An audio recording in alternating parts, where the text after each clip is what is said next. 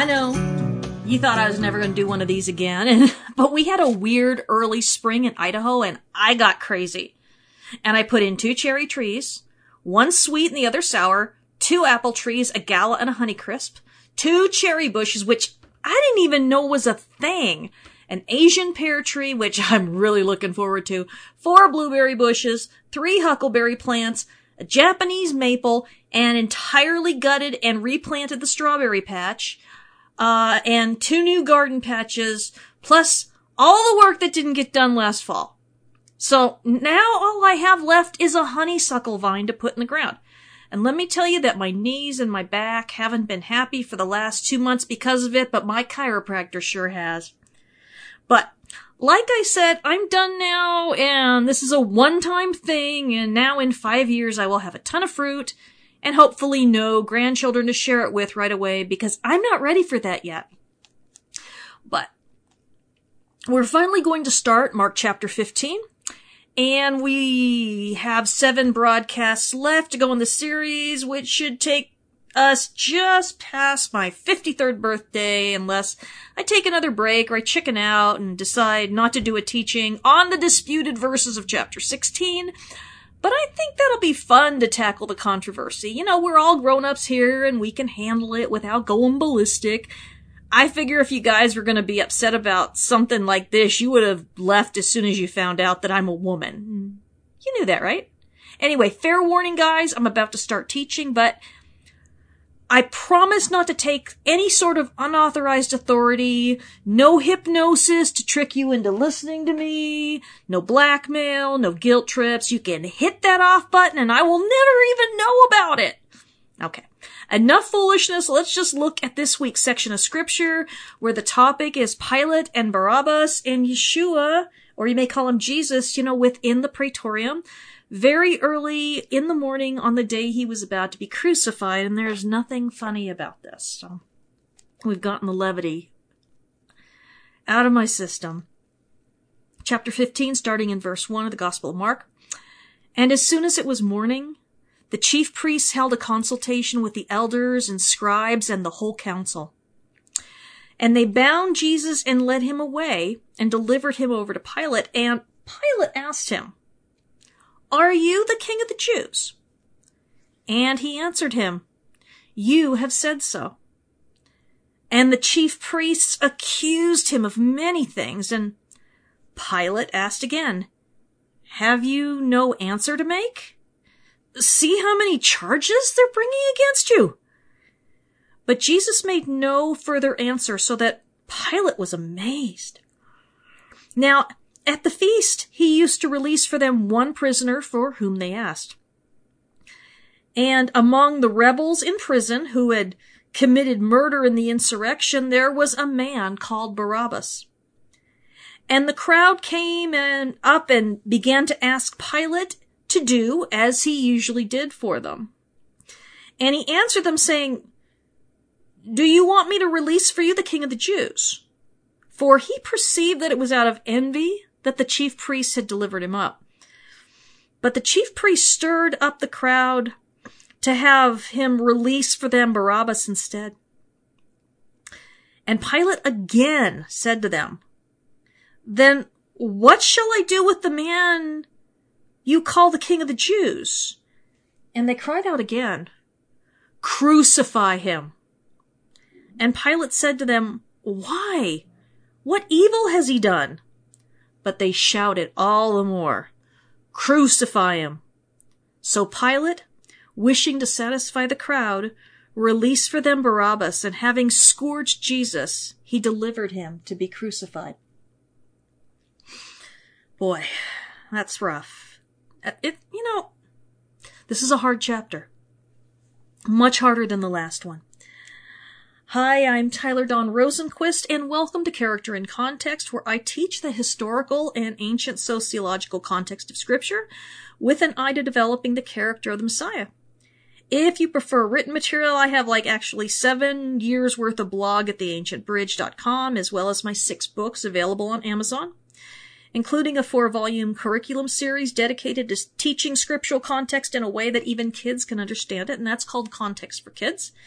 And I have 2 video channels on YouTube with free Bible teachings for both adults and kids. You can find the link for those on my website. Past broadcasts of this program can be found at characterincontext.podbean.com and like 16 other platforms. And transcripts can be had for most broadcasts at theancientbridge.com if you have kids.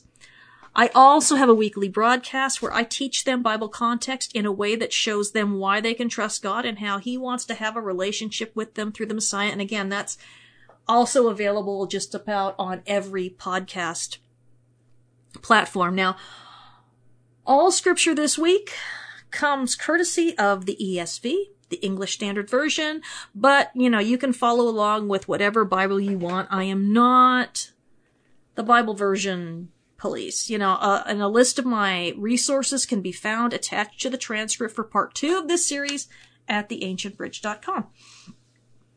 And I'm going to be honest here.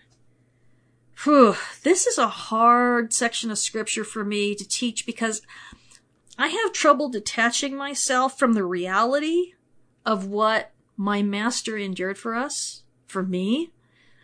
But honestly, I am incredibly shocked when people are so focused on like pseudepigraphic works like Enoch and Jubilees or Gnostic stuff like the Gospel of Thomas or the pseudepigrapha of James. The Proto-Evangelium of James. And all that when they often can't even talk in depth about the 3 most important days in the history of mankind. This is where we were bought.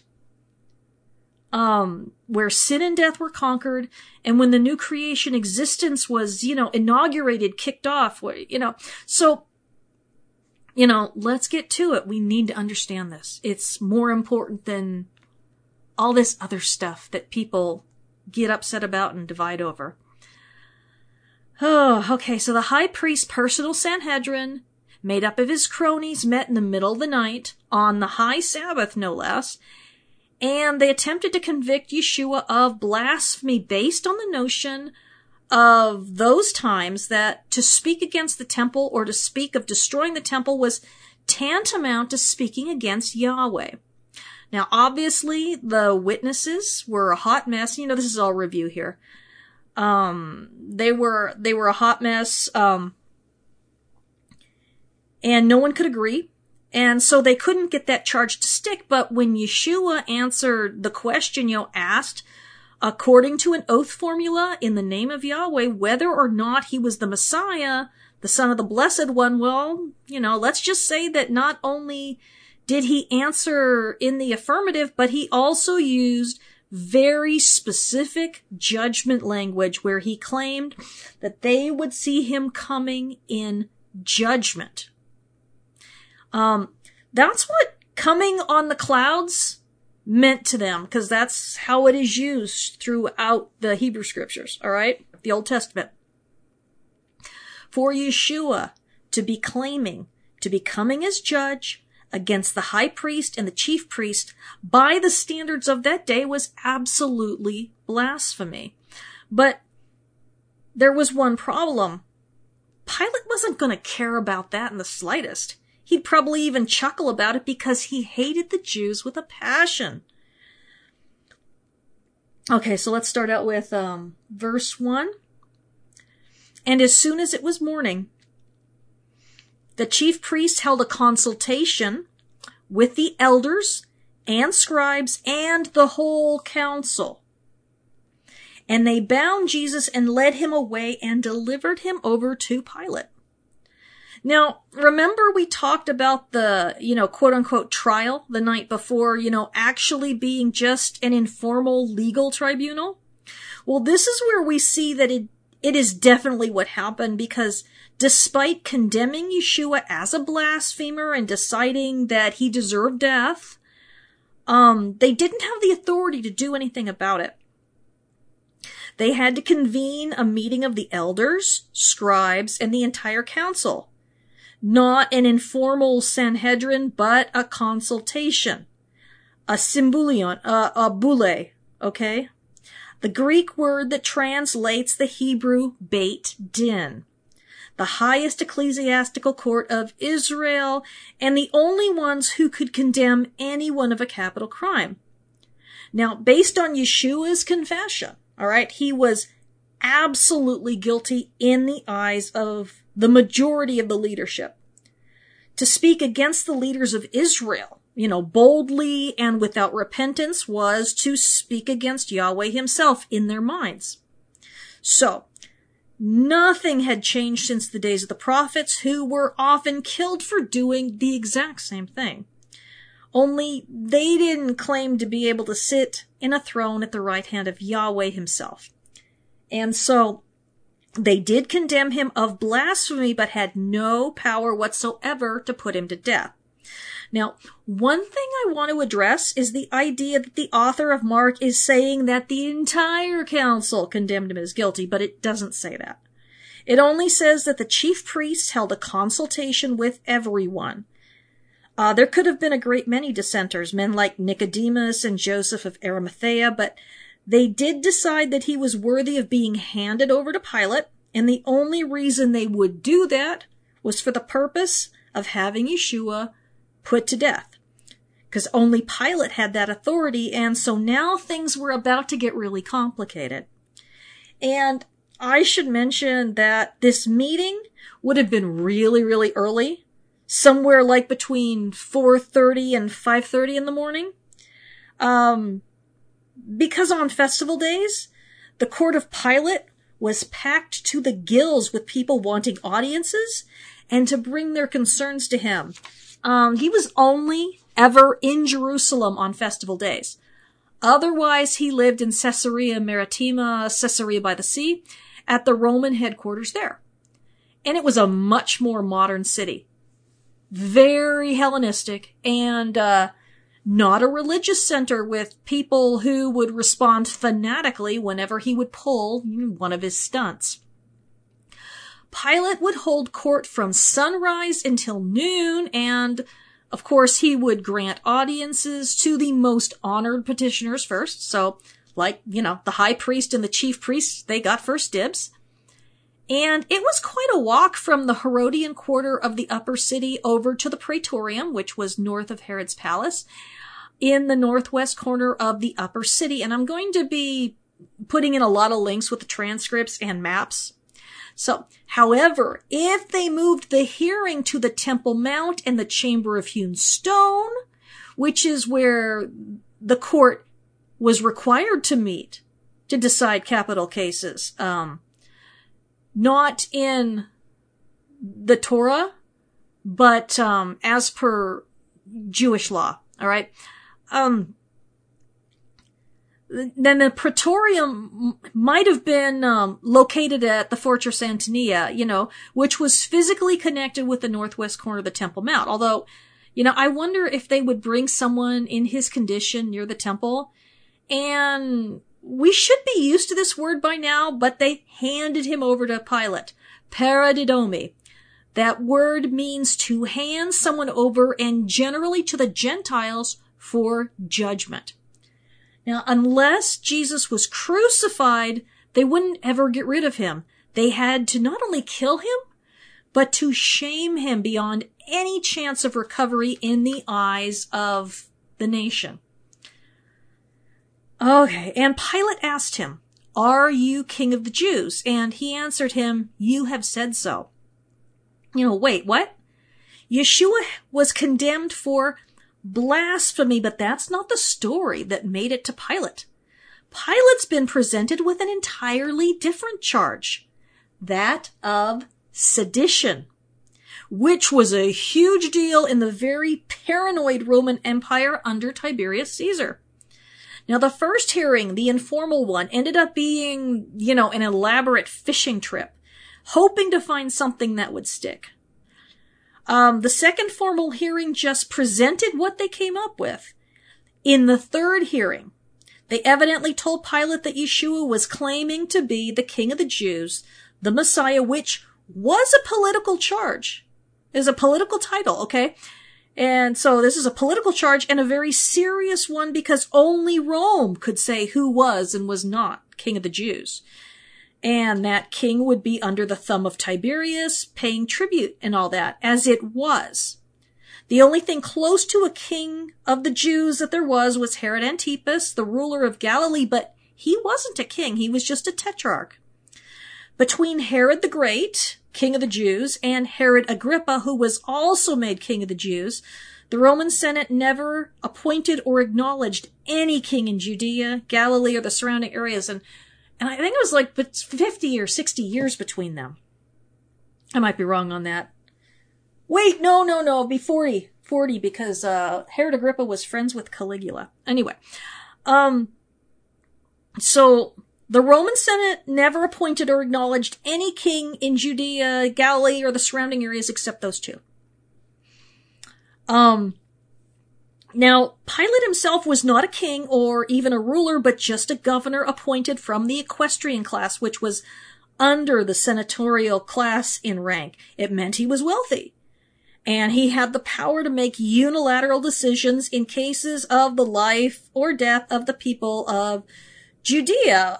But he also had to watch his back because his friend and patron Sejanus was in serious trouble at roughly the same time, and in 31 of the Common Era, he was executed for sedition.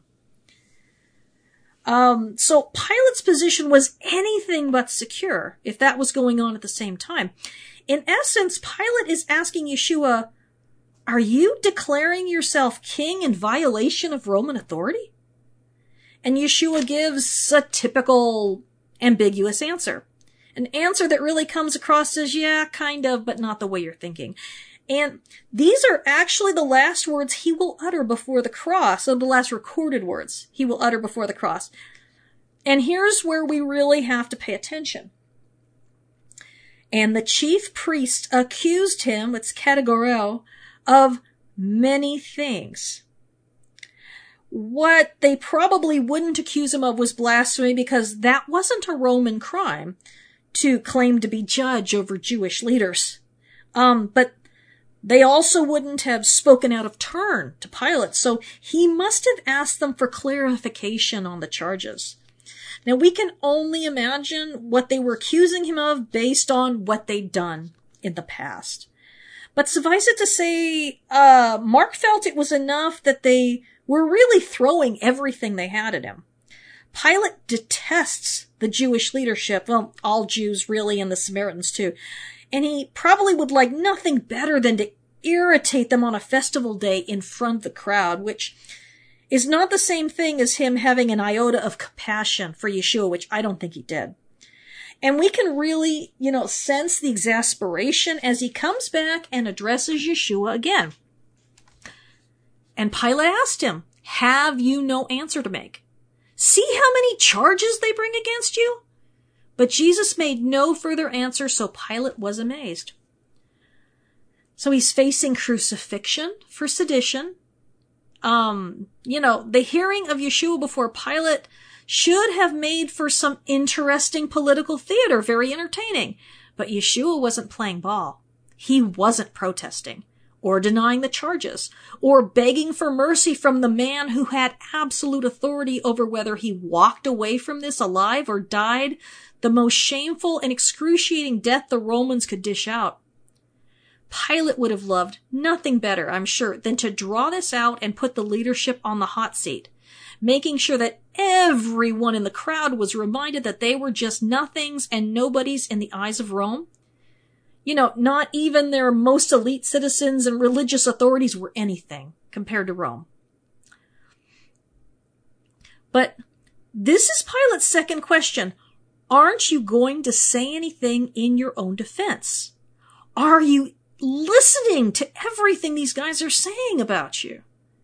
And it was largely rhetorical, all right? As he had informants everywhere and counselors who would have kept him apprised on any strange goings-on in Judea, and especially in Jerusalem during Passover when uprisings were more likely to occur.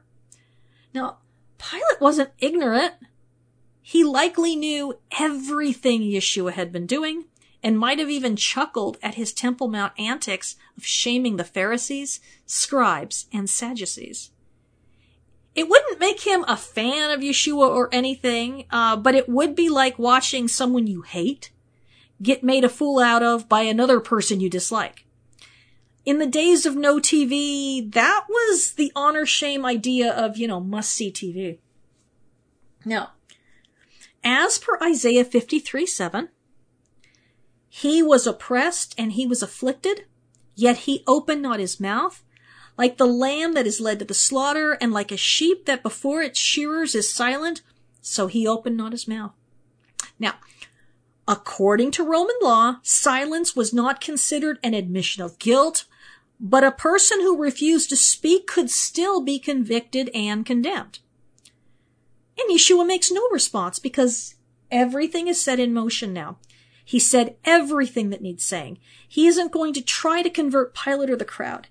If what they've seen with their own eyes isn't sufficient, it wouldn't do any good anyway. And remember that this was the rescue plan that Yahweh masterfully set into effect when he chose Abraham, that the seed of the woman would crush the head of the serpent despite being fatally wounded. Abraham was chosen to bring forth Yeshua. So was Isaac, Jacob, Judah, Boaz, and David, and so was Sarah, Rebekah, Leah, Tamar, Rahab, Ruth, Bathsheba, and young Miriam, the betrothed virgin from Nazareth. Okay. They lived in order to bring forth the Messiah, and for this moment in particular when he refuses to give in to Pilate's temptation to defend himself. And if the final temptation of Yeshua was to refuse to call down an army of angels to rescue him from the cross, then this was the second to the last temptation. Pilate wants to mess with the chief priests and elders, and maybe Pilate might decide to condemn him anyway just for sport, but the offer is definitely being held out there. Treat me like your savior and we'll see what we can do. Next verse. Now, at the feast he used to release for them one prisoner for whom they asked. And I'm going to stop this right here because this must have been a local custom. It is never mentioned by Josephus as being a thing, but then Josephus was born after Pilate was recalled to Rome and tried for having slaughtered Samaritans who just happened to be Roman citizens without trial, which was a very serious offense. It wasn't unheard of within the greater Roman Empire for governors and prefects and legates to do things like this in order to keep the populace happy and appear benevolent. And it made good political theater. Rome was all about order, authority, and a good show. And according to Ben Witherington III, in Roman law, there were two sorts of amnesties that could be granted. One was called abolitio, and the other was indulgencia. I do not know if I'm pronouncing those right. The former involved the acquittal of someone who was not yet condemned, and Jesus would surely have fallen into that category at this juncture in the proceedings. And that's from the Gospel of Mark, a socio-rhetorical commentary, which I love. I love that whole series, actually.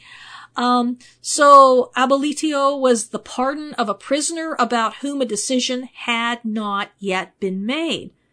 Pilate has not yet sentenced Yeshua.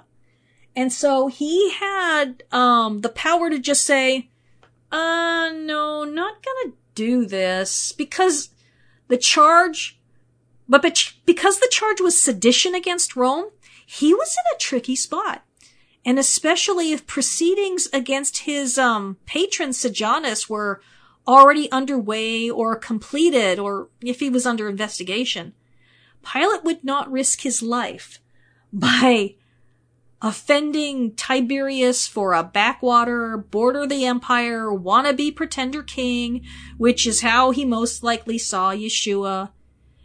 Perhaps an eccentric thorn in the high priest side, but, nothing more serious than that. But, Pilate had his life to be concerned with because the Roman emperors, especially Tiberius and later Caligula, if they thought that you were plotting against them or were working against the empire, they'd kill you as soon as look at you. Anyway, we will be back right after this break.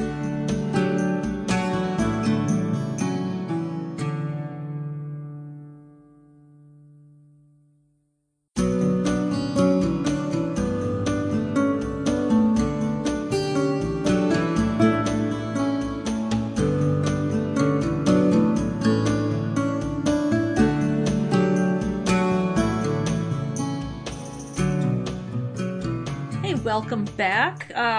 Second half of this week's Character in Context, talking about Pilate and Barabbas, the beginning of Mark chapter 15. And we've been talking so far about some of the games that are going on between Pilate and the chief priests. And, you know, they're going to get worse. And some of the troubles that Pilate's having behind the scenes that are really going to influence his decision. Not that, you know, he didn't like killing Jews, because he really did. He really did. He hated them. He hated them. Anyway, so we're going to just get even more of it. Ah, jeez. It's an ugly story. So let's keep going. And among the rebels in prison who had committed murder in the insurrection, there was a man called Barabbas. Okay, so more here than meets the eye. First, let's talk about the word for rebels. Stasiastes, because, it's a hapax, legomena, meaning this is the only place we see it in scripture. And, so it's linked to the word for resurrection, which is stasis. And it's an interesting word choice because the word used elsewhere, everywhere else, as well as in Josephus, to describe the social bandits of the day, you know, which was, lestes, translated as robbers, you know, 3 times in the Gospel of Mark. You know, lestes were social bandit Robin Hood kind of types, all right, which were more commonly seen the closer you get to 70 of the Common Era and the destruction of the temple. Often, you know, former landowners were rendered homeless through the really oppressive taxation by the Romans and the temple complex. And these guys really did a lot of harassing of those who were well off, you know, once they lost their land. They truly were robbers. But Mark doesn't use that word for Barabbas. He uses a one-off word that is tied instead to something called the insurrection. And the Greek actually has the definite article there. So Barabbas wasn't guilty of insurrection, but guilty of a murder committed in the insurrection. And so this was a known event at that time, and he'd been caught and imprisoned for his crime, and I assume he was already a condemned man, hoping not for abolitio, but indulgencia. I do not speak Latin. So to have his sentence, you know, he wanted his sentence because he was already condemned, tossed out entirely. He was a violent rebel against Roman rule, and, you know, he was likely quite the romantic and popular figure. For those assuming that Pilate brought him forward as someone who would just discuss the festival crowd, like in, you know, the Passion of the Christ, I'm not really buying that. Maybe Pilate wanted to see if Jesus might really actually be a problem, as a messianic figure by having the crowd decide between a popular insurrectionist and this miracle worker, you know, who might become an issue. Or maybe he just enjoyed dragging it out and infuriating the leadership publicly. Or both. You know, we just do not know for sure. Okay, and the crowd came up and began to ask Pilate to do as he usually did for them. So first day of the festival, and they are coming to see Pilate, who will not be there long, in order to secure their candidate for amnesty. The word for the crowd here is oklos, as usual, an incredibly common word in the Gospel of Mark. And we see it 3 times in this section alone. It is the crowd who follows, is fed, healed, delivered, dazzled, and who finally condemns. So, really heavy irony here. And like I always say, we need to look for ourselves in the unnamed crowd, because believe me, we are always there. More on this later. Although there is no historical record of Pilate releasing a prisoner, Mishnah Pesach. Excuse me. Allergies. 8.6 has a specific allowance for someone to offer up a paschal offering, a Passover sacrifice, for a prisoner who gets released on the Passover. Okay, so next verse. And he answered them, saying, Pilate answered them, saying, do you want me to release for you the King of the Jews? Now, Pilate is really not wanting to be used by the Jewish leadership to get rid of an enemy that is clearly more of a threat to them than to Rome. And so when they ask for the customary release of a prisoner, Pilate offers up Yeshua as an option. However, he did it with a really cheap shot, using the phrase King of the Jews for the second time. And really, by this time, he must have known that they wanted Barabbas, who was most likely somewhat of a local hero. And Pilate certainly wouldn't want to release Barabbas if there was a more harmless alternative. After all, the insurrection likely was at the expense of Roman citizens. He would undoubtedly just cause trouble again. But the deeper question was, that the author of Mark is pointing to is the question that we have to ask ourselves as part of the crowd. What kind of king do you want? What kind of king do we want? For Pilate perceived that it was out of envy that the chief priests had delivered him up. Pilate was extraordinarily politically discerning. All right, he wasn't fooled. Yeshua had been shaming the Jerusalem elite since he arrived in town. The Temple Mount disputations earlier in the week had brutally shamed, and by shamed I mean damaged, the standing of the appointed, and self-appointed leadership of the Jewish people. The Herodians, the Pharisees, the scribes, the Sadducees, and the chief priest had all tried to best Yeshua in order to cause him to destroy himself, but they had ended up absolutely silenced and wrecked. That's what my kids would say. They end up wrecked. Pilate would have heard, all this as he had spies everywhere. Pilate would have asked them to tell the story again because, it amused him to no end, I'm sure. And the word envy, thonos, is the same word Paul used to describe the works of the flesh in Galatians 5.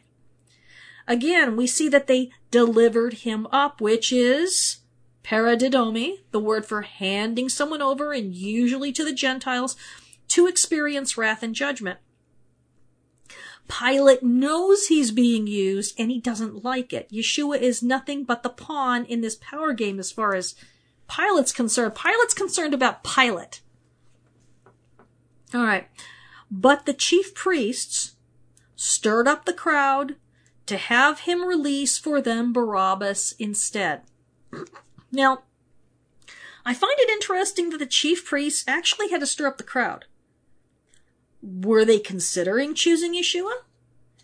I'm thinking they'd certainly come with Barabbas in mind.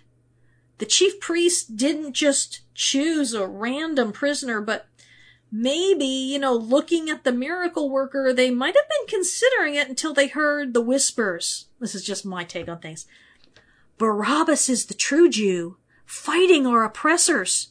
That Yeshua, what has he ever done to free us from the Romans? And isn't that the sign of the true Messiah? And don't forget he spoke against the temple and said he'd tear it down. We are way better off with giving Barabbas a second chance to make the Romans and their rich friends pay. Just my guess. And Pilate again said to them, then what shall I do with the man you call the King of the Jews? Now, for the third time, Pilate speaks the phrase King of the Jews with respect to Yeshua, although no respect, He places the fate of Yeshua with the crowd, with us. And they decided what kind of king, what kind of Messiah they wanted. It was Passover, the celebration of their liberation from Pharaoh and Egypt and slavery. It was the day they were dreaming of a new and better Exodus that would rid them of their foreign overlords. They wanted revenge. They wanted to be on top again under a new Davidic king. They wanted someone a whole lot more like Barabbas. They were craving violence and vengeance. Just as so many today read Revelation focusing on a lion with a sword in his hand, robes drenched in the blood of his enemies, instead of the lamb with the sword of the word in his mouth and his robes drenched in his own blood before the battle even begins, because the battle is already over and he is victorious. But they want that violent avenger of their shame and degradation and loss, and not the redemption of their oppressors. So they gave their answer, probably the same one we would give today. What kind of Messiah are you looking for? And they cried out again, crucify him. And Pilate said to them, why? What evil has he done? But they shouted all the more, crucify him. This isn't just a battle for justice, but a war over expectations and what they expected and wanted from God's Messiah. But Pilate, I imagine, isn't truly outraged by this display. If we lived in modern times, we'd call him a war criminal. Except he did those things during peacetime. Now, Pilate was the sort of fellow who would consider himself to be quite pious because he honored the gods of Rome and their earthly representative, Tiberius, son of a god, which of course was written on the coinage of the empire, only, in Latin, of course. But the Jews, speaking from the point of view of a Roman here, they claimed superlative piety, while worshiping only one God, as if one God is even possible.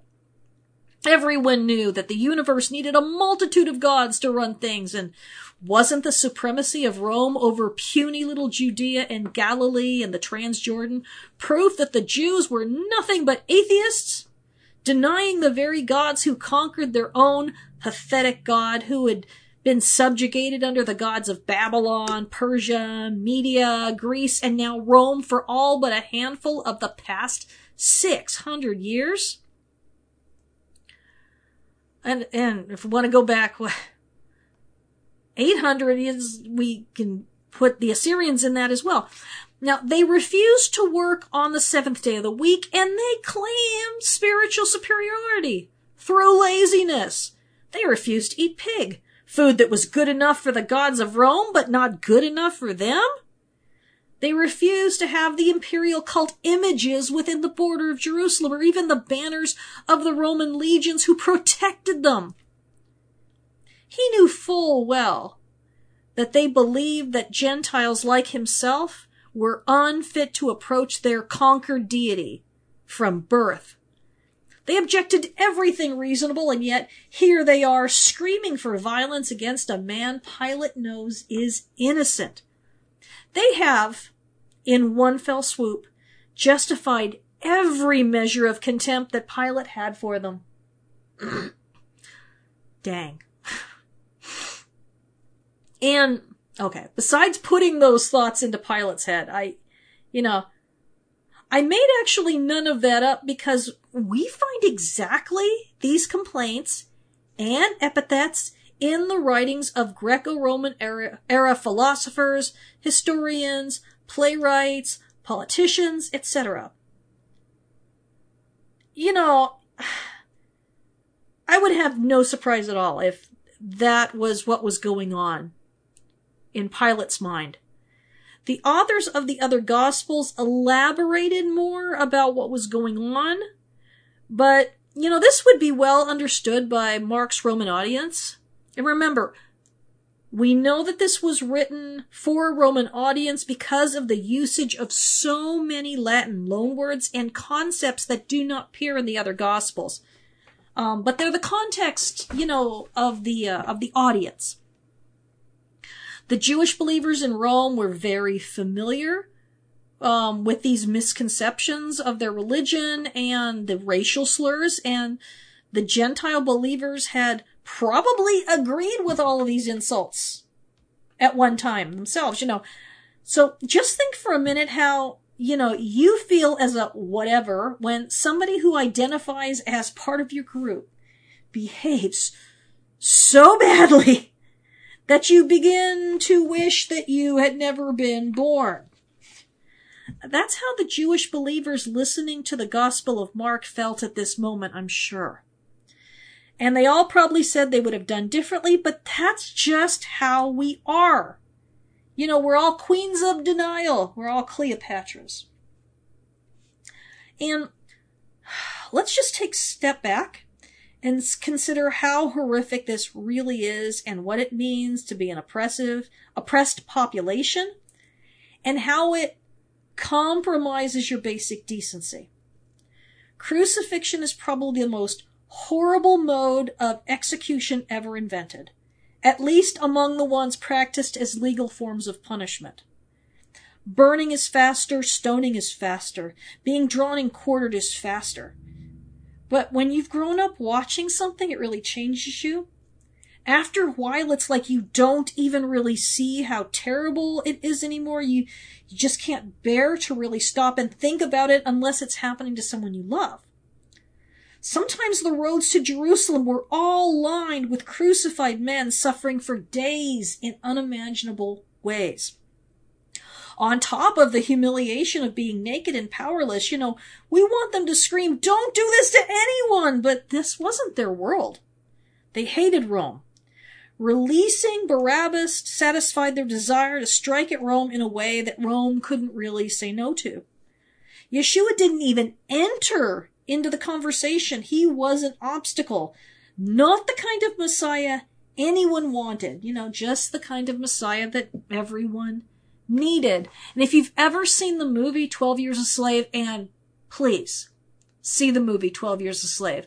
I don't usually watch movies with sex, and there's some rape in this, and it was very horrible to watch, but it was part of it. And the hardest part was watching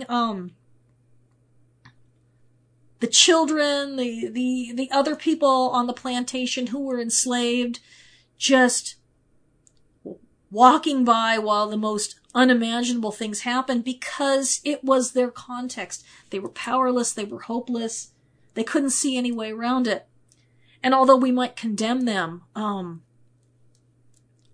what would we do, if this was just the context of our life? All right, so Pilate, wishing to satisfy the crowd, released for them Barabbas, and having scourged Jesus, he delivered him to be crucified. At this point, Pilate, I'm sure, just wants it all over with. He's lost the battle against the chief priests who were using him to take a political opponent out of their way. And there was no separation of church and state in the ancient world, and there was no break between religious and secular life because everything was religious. The crowd does not want to appear weak, but strong. And Pilate is not willing to risk either a riot or making it look like he's turning a deaf ear to a possible rival to Caesar, and especially not one who is reported to work miracles and can draw crowds in the thousands to hear him speak. Yeshua was likely convicted on the grounds of Lex Julia Maiestasis, high treason against the empire. Scourging was customary before the crucifixion and was performed on the back and front of the man, and it was generally so painful that the victim lost control of his bowels and bladder during the torture. According to Roman law, there was no maximum number of strokes, and if the scourger was in the mood, he could kill the victim, or at least rip him to the point that his bones and entrails were exposed, according to Josephus, and you can find that in Wars of the Jews 2:21-5 and 6:5-3. Mark also includes, a bit more of the ironic rhetoric here by mentioning how the crowd is satisfied. Different word than used in the feeding of the 5,000 and 4,000, but with only slightly different meanings. There are, after all, different ways for a crowd to be satisfied. And after scourging, we have our third mention of paradidomi, the Greek word for handed over for wrath and judgment in the Septuagint, the translation of the Hebrew Bible into Greek about, 300 years earlier. And I want you to notice how the treatment he received from the Jews and the treatment he received from the Gentiles are mirror images of each other here. All right? Ben Witherington, and I gave you that before the book that came from, points out that first there was a consultation, a hearing, followed by a verdict, and then mocking and physical abuse. The author is making sure that the Jewish and Gentile believers understand that there were no heroes here except for Yeshua. The Jewish leadership was behaving just as unjust, corrupt, and cruel as the Romans were. This isn't an anti-Semitic text here, but a very human one. Come to think of it, there is this great article that someone sent me about a year ago about how power rewires the brain, and I will link it in the transcript. It's called Power Causes Brain Damage. It was written by Jerry Useem, and it is about neurological studies that prove that people in power lose the ability to empathize with the suffering of others. And we can see around the world that oppression and violence do as well. So, on both sides of the Gulf, we see people who are simply unable to empathize with suffering. And this is the context of the first century Roman Empire, actually of all the Roman Empire, with unbelievable power and wealth on one end of the spectrum and horrific suffering on the other. The elites didn't care, and those at the bottom couldn't afford to care. And the audience in Rome, it's important to place this in context of what was going on at this time.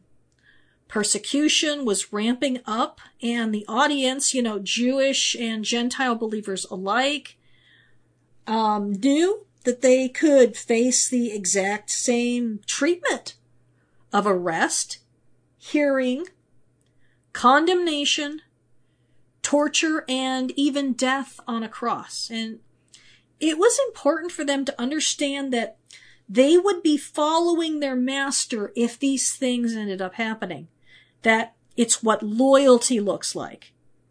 Yeshua was their master, patron, benefactor, mediator, savior, etc. And it was their obligation to be absolutely loyal to him and to the gospel no matter what.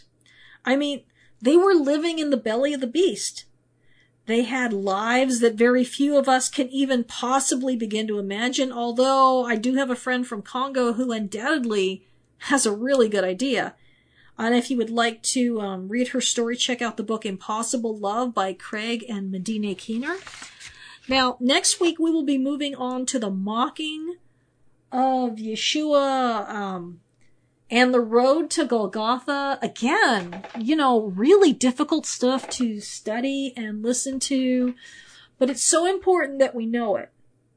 It's so important that I don't know if appreciate it is the right word, but I think we'd get distracted by ridiculous stuff and just stuff that really doesn't matter if we really lived in, the light of we're in the shadow, of what happened at the cross. And we'd pay more attention to it. I think if we paid more attention to it, we'd stop persecuting one another over just, doctrines that we may believe in very, very profoundly, and they may be very emotionally attached for us, but oftentimes they're based on reading them into the text. Anyway, see you next week.